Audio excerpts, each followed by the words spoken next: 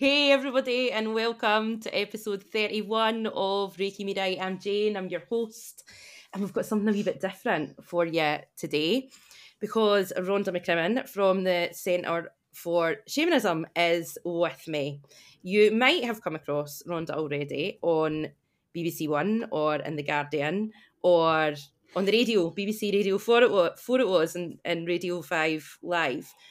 But if not, Rhonda is a Celtic shaman and seer, founder of the Centre for Shamanism and author of the Cauldron and the Drum book. I thought you guys would be interested in hearing from Rhonda about our book, The Cauldron and the Drum, about the Celtic Cauldron Power Centres, because, well, for loads of reasons. But if you've listened for a little bit, you'll know that I no longer subscribe to the chakra healing system. I use the Celtic Cauldron Power Centres, which is an alternative to chakras. Reiki and chakras aren't intrinsically linked, hey? So I'm really looking forward to chatting with Rhonda. Hello. Hi, thanks for having me. Thank you for coming and spending time with me. So let's begin with, tell me about your book. What will the Cauldron and the Drum book teach a person? So my hope for my book is that it will impart Celtic wisdom and knowledge for spiritual seekers. And it talks about Celtic shamanic pathways.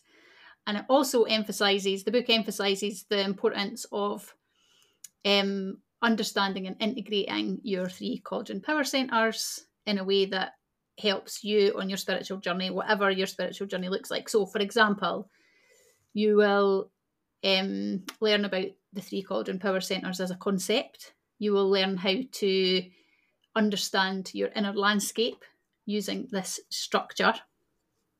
It's a pathway to healing, the book as well. So it takes you from the start, from the lower cauldron, and helps you to work your way through.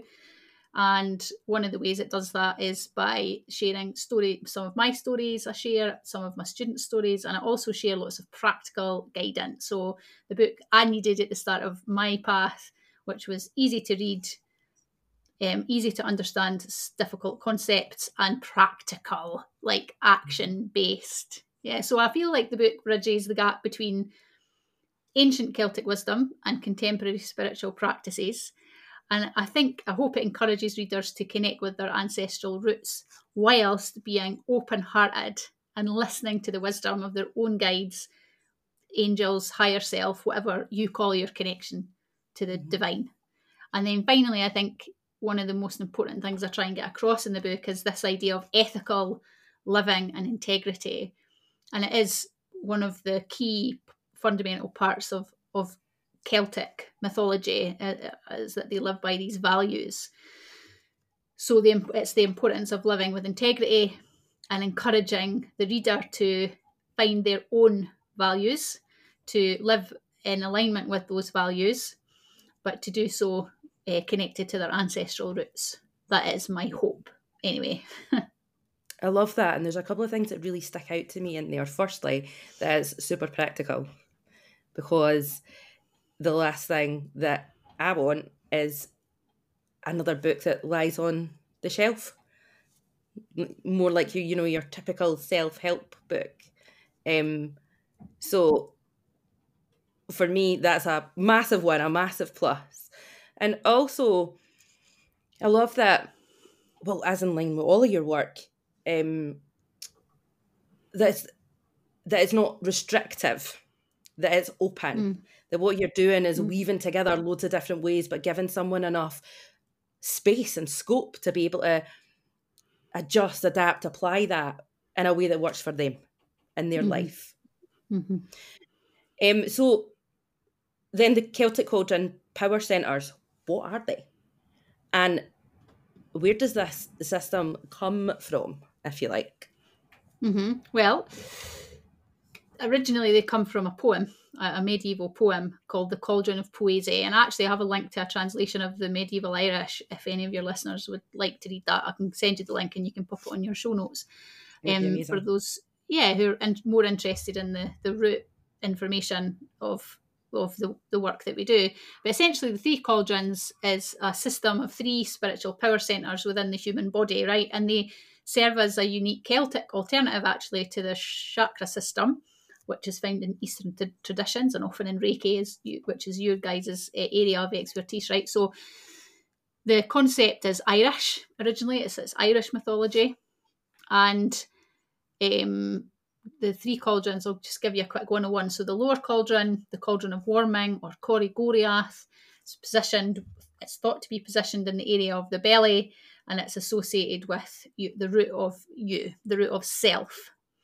All right, it's your foundation, and it's often tipped over, and it's the place of your life force. And when your lower cauldron is not at its best, then that is often the root of fear, anxiety, the hidden things that happen to us, the loss of life force, the loss of this sense of who we actually are as people, who we are when we came here at conception, so to speak. And then the cauldron of motion, which is usually people experience it in the chest area, or Corrie Erma. And this is the cauldron that deals with your emotional and psychological growth, I guess. Love, passion, bravery, courage, boundaries, which is my favourite word. And it really governs our interactions with other people in the world around us. So the lower cauldron is very much who you are internally, and the middle cauldron is very much how you interact with the world around you, and both are intrinsically linked. And then the upper cauldron, or Corrie Soish, the cauldron of wisdom, usually found in the head, and that is the centre of your connection to the divine, spiritual wisdom, inspiration, enlightenment. If you're a fan of that word, it depends. It depends your associations. But it's concerned with the connection to to divine inspiration, to creativity, to artistry. It's where I go, what I draw on when I hold healing space, for example. And it is the toughest to turn. So this cauldron is tipped. It's upside down, actually, upside down at birth. And one of the points of a cauldron's path is to turn it, right? So that you're able to connect ethically, safely, and beautifully with the divine. Lots of people want to rush straight to the upper cauldron. They want the prestige of a spiritual connection, or they want to channel for people, or read tarot, or carry out Reiki treatments, or work shamanically, but they haven't done any work in the lower 2 cauldrons. So what happens is that this upper cauldron can fill with things that are not in Bass, which is where you kind of get into that dangerous territory of unethical, egotistical practitioners. And you get that everywhere in all walks of life, spiritual and non-spiritual. So that's quite interesting. So that's a potted information, if that's enough. Yeah, it definitely is. And it's one of the main reasons that, and I know I spoke about this a little bit, I was on your podcast, Shaman Talk, last week, and I know I spoke about it a little bit in there, that tendency that you're speaking about to bypass doing the inner work needed to be a safe and effective practitioner for other people. Often that pathway with Reiki, I've come to find, just isn't available. It's just not even taught. And so people would just kind of go out there on their own and are working backwards almost. So for a system of self-healing, the Celtic Cauldron Power Centres really resonate and work for me. Not just on that level, on many others, but it is one that I would definitely hone in on. A person doesn't have to be Celtic or have Celtic ancestry or roots to use the cauldrons, right? Yeah, absolutely. I think that some people will disagree with me. I know that some people disagree with me, but I can only go with what I feel to be correct. So to me, a person does not need to be of Celtic heritage or have Celtic roots. And the word Celtic covers Britain, Ireland, and a lot of Europe as well, by the way, and includes many distinct cultures within it. But the issue I think that we face here is that Celtic, whatever area of Britain that you find yourself in, or Europe, Celtic is a broken lineage. So the Celtic traditions of the British Isles were oral. It was an oral tradition. And the reason that we still have information about the ancient Celts from the Iron Age is that the Christian monks wrote it down. Now, regardless of your feelings about Christianity, Christianity is the reason that we have access to what we do today, because I suspect that even if it wasn't the Christians that interrupted, shall we say, our Indigenous spiritual life, we live in such a world that some other religion probably would have. It's the nature of life, things change. But essentially, if there is an Indigenous culture, this is my opinion, an Indigenous culture that is unbroken, and there is a lineage, and there are wisdom keepers, and there are elders who can say, look, this is closed. But we can share these things, but not these things. That would be fine. But we don't have that. It's a broken lineage. So to me, as long as you are connecting with this in a way that is open-hearted, and there's a willingness to learn about historical and cultural significance, respectful engagement, to me, that kind of open-hearted, expansive sharing of cultures is actually what saves wisdom. Whereas the more restrictive, you cannot, if you do not have lineage or heritage. I mean, there are some who even say, so I'm Scottish, so if you're not born in Scotland, you cannot sain. And saining is a purification ritual, kind of like maybe smoke cleansing or smudging. It's not the same. We can get into why it's not the same, but it's kind of that sort of ritual, right? So there are some who will say, unless you were born in Scotland, you can't connect with this ritual. And even people who are born in Scotland, like myself, I've had a whole group of Scottish people gang up on me, so to speak, about the way that I teach saining. So to me, there's this idea of what are my values? And my values are expansiveness and open-hearted sharing of knowledge, and coming together as a global culture to make this work accessible for anybody who feels drawn to it. And one final thing to say is that if you think that our ancestors just lived in a bubble and didn't travel, then you haven't read any history books at all. So if you feel drawn to a Celtic way of life, there's a distinct possibility that somewhere down your ancestral line, your ancestors travelled. They may have trained with Celtic priests. Some people call them druids, or learned something, or their life's been saved by someone who has kept, from a Celtic tribe. You just don't know. Mm. So to me, I think that the restrictive nature of folks who say you have to have this or that in order to connect with a broken lineage is flawed. And I can only speak for my heritage, which is Celtic. I don't speak for any other traditions, because that's not up to me to say what other traditions would do in that regard. So there you go. Those are my thoughts on that. I love what you say they are, because as someone who I suppose you could call it has felt spiritually displaced and really didn't have now, not like my ancestry Scottish, 50% French, 50%,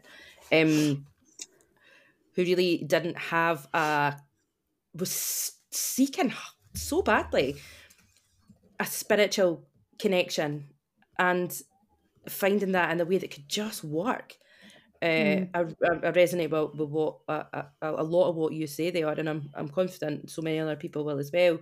Do you know, one thing I would say about being spiritually displaced is I have a lot of North American students, Canada and the USA, and they'll say to me, I have Celtic ancestry, or even if they don't, they'll say, but I'm not allowed to connect with nature-based shamanism in the US because it's indigenous, and they're called colonizers and racist and culturally appropriative. Not always, and not by everyone, but that is I would say the main story that I hear from my North American students. And then they think, well, okay, fair enough, but I do have Celtic ancestry, so I'm going to come to Britain and I'm going to look here, Ireland, Scotland, Wales and England, and they'll hit barrier after barrier after barrier with people saying, you're not from here, you're American, you're not welcome here. Happens all the time. I'm like, where are they supposed to go? Mm-hmm. These people are completely spiritually displaced. So if that is you and you're listening to this, you're welcome at the Centre for Shamanism. It's just such an open-hearted, welcoming space. We have witches, we have Christians, we have pagans, we have secular, we have doctors, we have Reiki practitioners, we have everybody under the sun who wants to learn how to weave Celtic shamanism into their life. So thanks for allowing me a wee mini rant on the subject. Well, it leads me nicely on to what I'm hoping to ask you next, which is, so you've taught thousands of people, you're my teacher, and you've yourself have sought out teachers. So in your experience, what makes a good teacher? What do you look for when it comes to a teacher? Okay, so I think for me, there's a combination of things that I look for in a good teacher. The first thing I think is the ability to be open-hearted and be empathetic and compassionate regardless of what your students are going through. And if you can't be empathetic and compassionate, then you find out why you can't be. Because nobody's perfect. Knowledge, wisdom. Somebody who can integrate knowledge they learn with personal experience. And I think ability to inspire was another one that I thought of as well. Like great teachers that I love are those who can ignite curiosity in me, they inspire me, they make me feel like I want to go beyond the boundaries of what I thought was possible, and then also encourage me to question, to seek, and to discover my own unique gifts and paths and abilities. You know, a good teacher will never make me or anyone feel beneath them, restricted, boxed in, you must, you should. Good teachers don't do that. I think there's an openness and humility as well around being a lifelong learner, being open to new ideas and different perspectives. And I think I try and do this with my students, especially in the membership where it's a reciprocal process, do you know, and everybody can bring their own experiences and we can learn from everybody. Clear communication is another one. Not all people are really good at conveying complex concepts in a clear way that's accessible. I reckon I'm pretty good at that. It's one of the things I hold as one of my values as a teacher. What else? A safe environment, a safe, inclusive environment. Now, I foster a space for my students where they feel seen, heard and valued, and where they feel safe to not, we do I language in our communities, but also holding that in balance with, I am not responsible for everything you feel. So you may feel challenged in this space, and you may feel like you're triggered by someone or you struggle with a concept, and you're allowed your feelings, you're allowed to feel challenged. So I think that's another thing about a good teacher as well, is they're not trying to keep everybody happy all the time. They're trying to create space for people to be challenged and to learn how to overcome those challenges. Ethical integrity, absolutely must. Always encouraging autonomy in their students, and probably like passion as well, passion and commitment. Yeah. There are so many there that I want to focus in on, right? But I'm going to pull out just a couple because they're brilliant. So the first one is that, without my pen and my little notepad in front of me, which I normally have, but I don't today, so I'm doing it from memory. Okay. The first one was not having a student feel that they are below the teacher. Yeah, because this is something that people speak to me about within the Reiki industry fairly frequently. This perceived hierarchy that where I know this is different shamanic practitioner wise, but with Reiki we've got like levels. So typically shamanic Reiki doesn't have this, but Usui Reiki and other lineages do. Level 1, level 2, and then you've got masters. And there can often be this this perceived hierarchy that the master sits at the top of the tree, and it's almost like this bow down to that person for their perceived gifts or whatever it might be. So I very much agree in everything that you're saying there in terms of learning from each other and things, it being reciprocal, the learning process. Also, I just wanted to hone in on eye language because I'm unsure if I've ever spoken about it, but eye language is what I use in all of my spaces as well, because I believe it is the only way to host any space, whether in person or online, that is integrity fueled and ethical. So if you wouldn't mind just giving us a little bit about what iLanguage is, what it's all about, Yeah. why we So use it. iLanguage in our communities means that when you respond to a comment or question, you respond with I and not you, in a nutshell. So if you imagine yourself in a Facebook group, we've actually recently shut our Facebook group, but this goes for all of our memberships. But Facebook's a good example. So if you imagine yourself in any Facebook group that you might be in, and some are worse than others, and you'll see somebody post something and you go and read underneath, you should do this, you should do that, oh, that's really terrible, oh, you shouldn't be doing this. And there's this like absolute fire hose of advice and projection that comes at you if you've ever experienced it or seen it. So go and, if you've not thought about it before, go and look. iLanguage invites people to share from their own experiences. So instead of saying you should do this, you say I experienced this and this is what I did. And what that does is it takes away the projection, and it means that the person who's written a post and who needs support can choose themselves the pearls of wisdom that resonate for them. Now, it can be quite tricky for people, very tricky for some, so they don't stay. It is quite confronting and vulnerable when you start to realise how often you say you or we think, we should, we all, rather than I should, I think, I will. It's actually very different and it's quite vulnerable. Practice it if you haven't, if you're listening. So iLanguage is the safety mechanism of our community, essentially. Does that cover it, I think?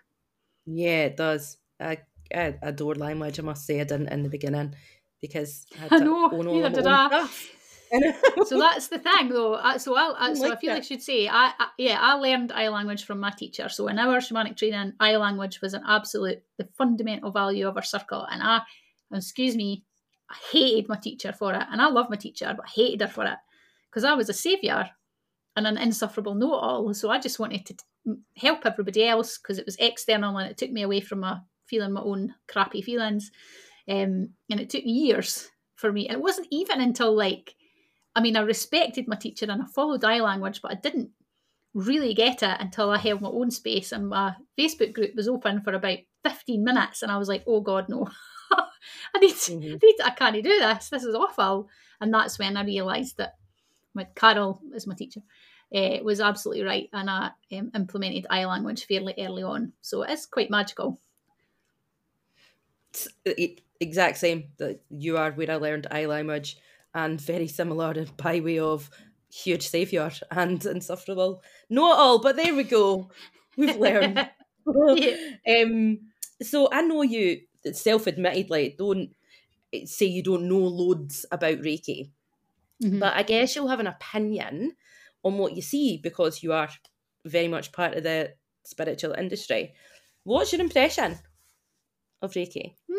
Okay, well, I mean, you asked my opinion. I do have many opinions, but the one is interesting. Reiki's an interesting one because I will preface this, my overall opinion, to say that I do know a few really beautifully connected, ethical, gorgeous Reiki practitioners.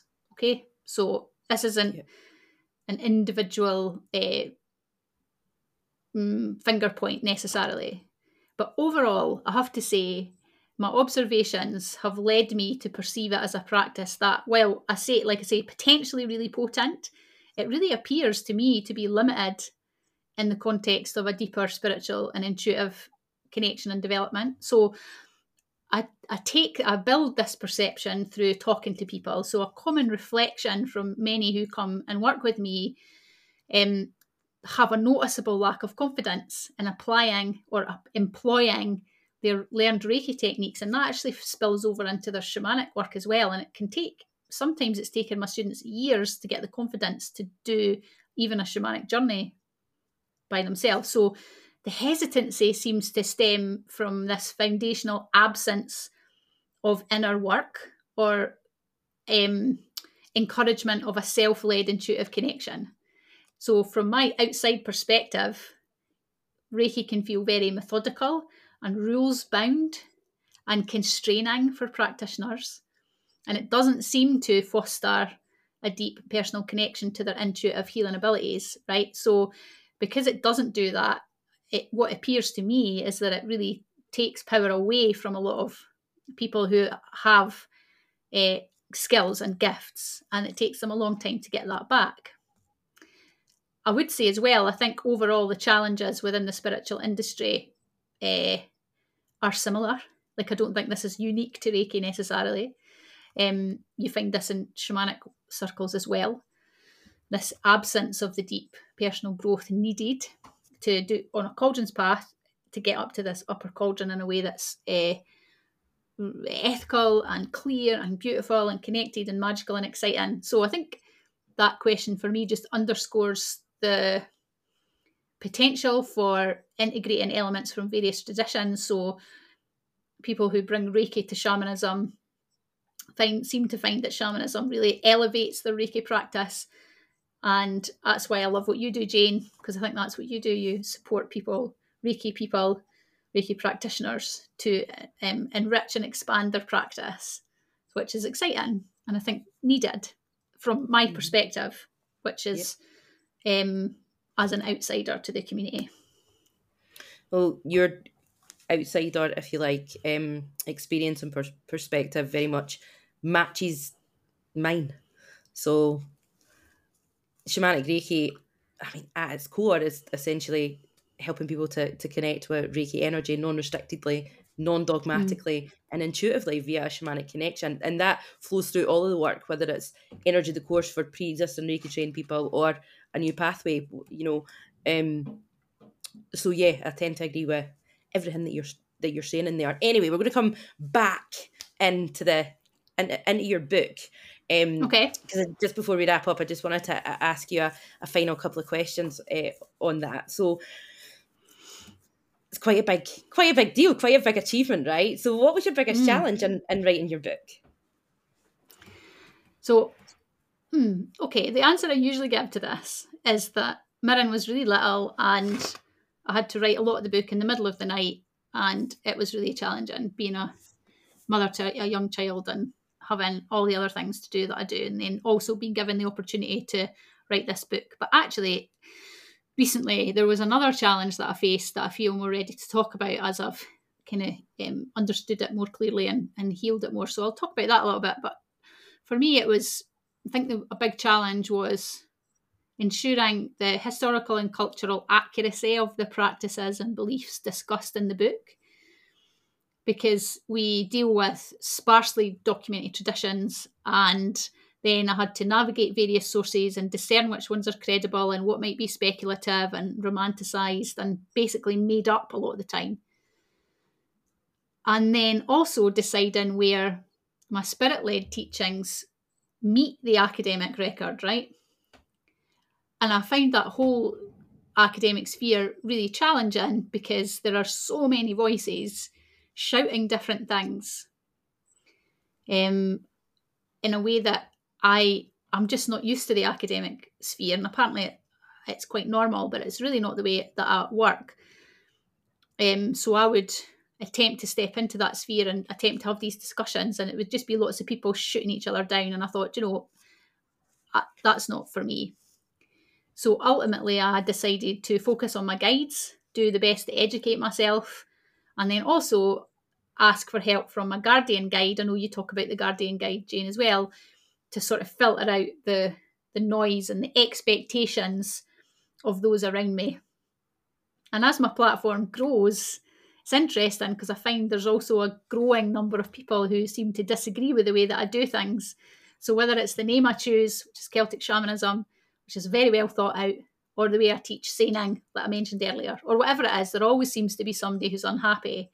So I think as a new author and as my platform grew in that time as well, especially on Instagram, one of my biggest challenges was to step into my big girl pants and move into a place of expansion as opposed to contraction of fear and resentment and anxiety. I had to learn how to just say no. Like, if I want this to work, I have to follow my guidance, follow my guides, and expand into compassion and love, and just hold space for those who might disagree and keep them quite out of my sphere. And that was a very big challenge. That's a huge challenge. And, you know, because I've worked with you for several years now, one of the things I love most about what you bring to the table at the Centre for Shamanism is that, briefly touching it before, it's that non-restrictive, weaving everything together in a way that works. How to really, truly connect with spirit and divine for yourself, to trust yourself fully. So the weaving together of the academic knowledge and also being able to pull on that whilst listening to your guides and then bring that together, for me, that's no mean feat, for sure.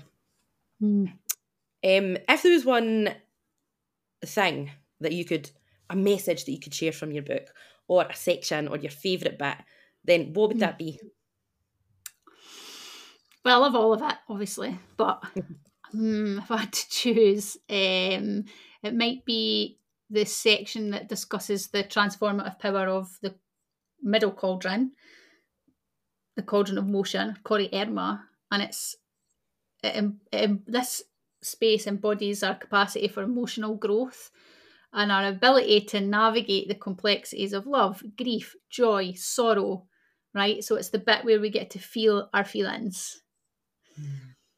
And if the work of your lower cauldron is done effectively, you'll start to feel safe to do that.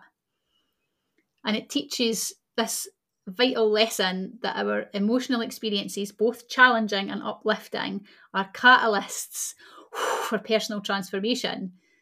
And learning to feel my feelings was one of those pivotal moments on my healing path. I've had a few, but that was a big one. And what's interesting about the poem that I mentioned earlier is that it really focuses heavily on the middle cauldron. And that makes sense to me. The lower cauldron is difficult to describe in the sense that it's not a mental exercise. Your lower cauldron is out with the realms of the mental. You can't think your way or reason your way to lower cauldron healing. That's done through somatics, spiritual healing, breath work, things that EMDR, whatever, nervous system reset, that kind of thing.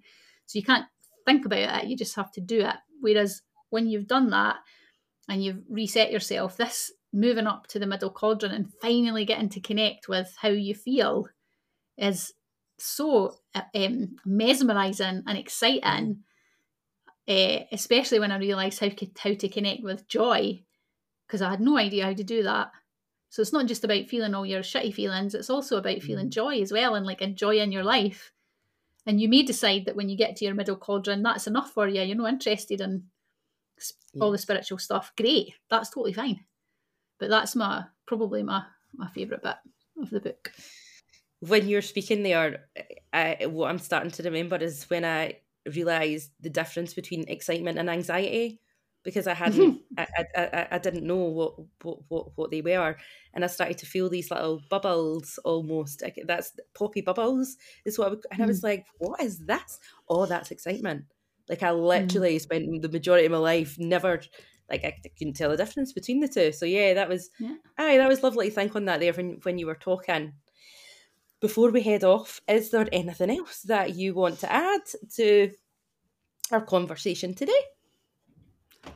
I just have a real excitement for people who find their way to you. Reiki is a lovely modality. I've certainly had some really beautiful Reiki healing sessions. I think it has massive potential. It's a beautiful energy, and I'm excited that people are starting to talk about how to bring it back to the mysticism and the magic that perhaps it had in the past. It's very similar to other modalities as well, shamanism being one of them. So I'm just really excited for people who start to weave that innate shamanic wisdom into their Reiki pathway. Oh, thank you. As am I. Thank you so much for coming and spending time with me today. We'll put a link to, you mentioned something earlier on in the podcast, the poem. Yes. Was it? I'll give you the link to the poem and your book and where to find you. We'll put it in the podcast notes for everybody. Okay, thank you very much, Rhonda. And until we chat next podcast episode, which we're bi-weekly episodes right now for the next couple of months, so I will connect with you again in 2 weeks' time. Take care.